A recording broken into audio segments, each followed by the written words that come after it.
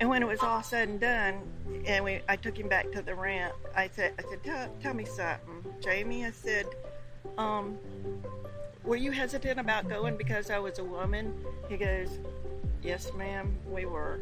He said, but I want to tell you something. We had more fun, and I caught more big fish today, and we have been best friends ever since. He calls me every week just to check in, and he doesn't even live here. He lives, somewhere else. But it's just, so, it is what it is.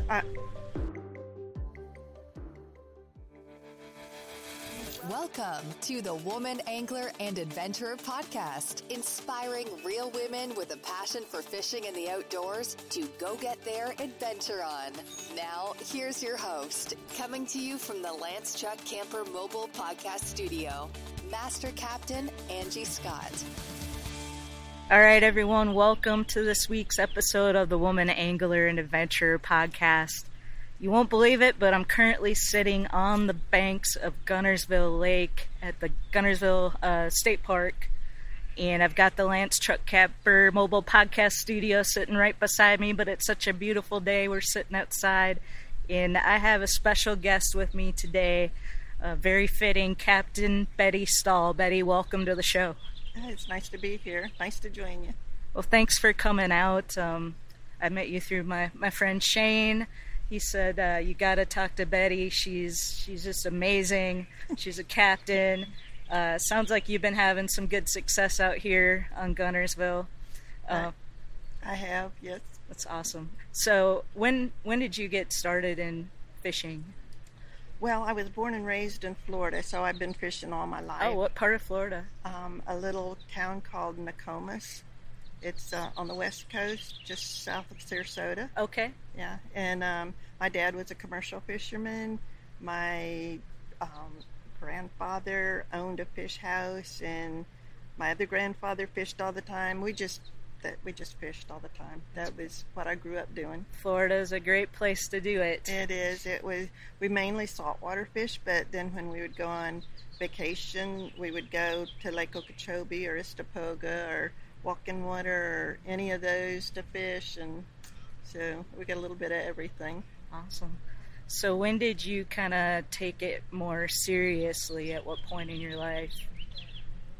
Well, my husband and I used to fish Guys and Dolls tournament trail, and we did that for probably 15 years, and then he got hurt, and he got a rotator cuff problem, and he couldn't fish for a while. So I thought, well, I'm not going to quit, and I started fishing Bass and Gal, and I fished that until Bass and Gal wasn't anymore, and then I started fishing the WBFA until the Women's Bassmaster Tour started, and I fished all that, and I'm still fishing, but I'm fishing in the state of Alabama now.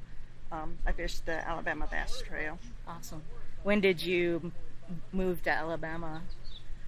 I've been in Alabama 17 years. Okay. Yeah. And was it strictly fishing that brought you here, or was it strictly this big lake? Yeah, this big, wonderful lake, for sure.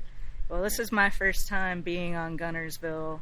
I got a little taste of it a couple weeks ago, and I have to say, I cannot wait to get back out there tomorrow. It's like nothing else I've ever experienced. It's a big lake, and it's a very popular lake. Right now it's fishing a little tough because it's in a transition from spawning, post-spawn, pre-spawn. Most of them have spawned out, but there's a few that are on the bed, and with the full moon, there's another chance that you'll catch a big one off the bed. But it's been tough right now because of the weather conditions, mainly. We'll have beautiful, beautiful weather, and then a cold front comes through and knocks them in the head.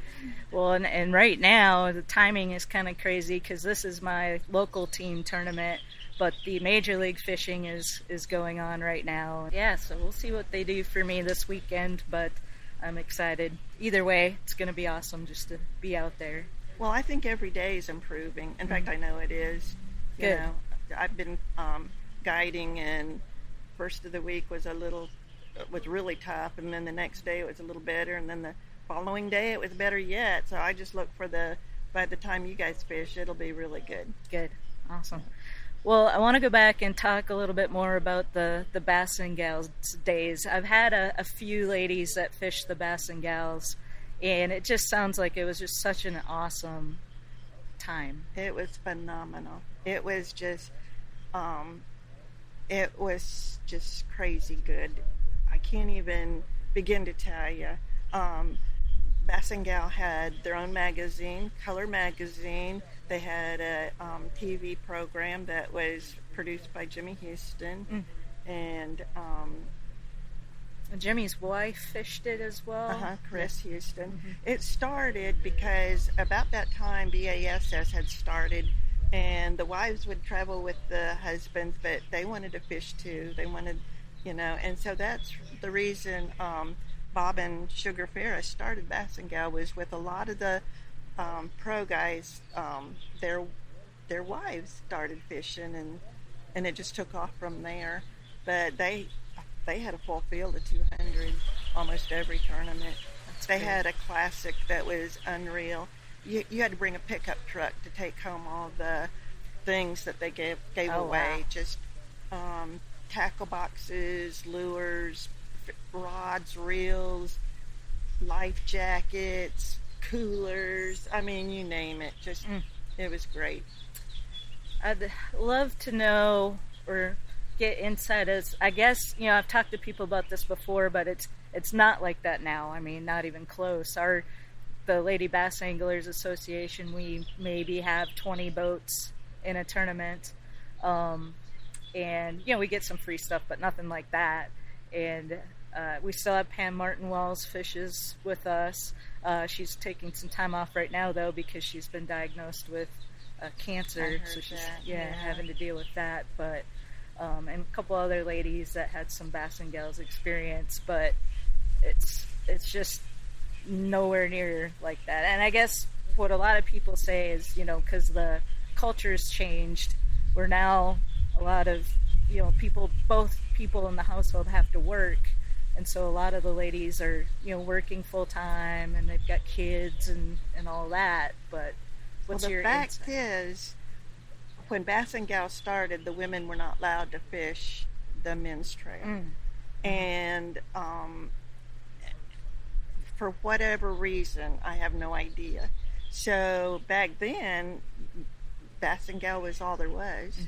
Well, now, it's like my friend Linda and I, we fished the Alabama Bass Trail, and we're the only female team fishing it, which it's kind of sad, because I wish more of them would step up and fish it. But women can fish anything now, and they do, and I think that's one reason that they're not so many that would participate in a female trail anymore. That's a good point. Yeah, there are several ladies that I know that fish, the MLFs and the BASS Opens and things like that. So it's more of an investment, that's for sure. Oh yeah, that's for sure. It is. Yep. Yeah. So when did you start guiding? Well, I lost my husband 9 years ago, and so when you're married for 43 years, you kind of have to find your new normal. And I just, just to find something to do and stay busy, I just climbed in my boat and I went fishing every day. And a couple of my friends who were guides, they knew I was out every day, and they would call me, "Hey, I got a guide trip tomorrow. Are you on anything? Can you help me out here?" And I'd say, "Well, yeah, sure." And I'd kind of point them in the right direction. And they said, "You need to go get your guide's license, because you're out here doing it anyway. You might as well get paid for it." And I'm like, "Oh, okay, I can do that."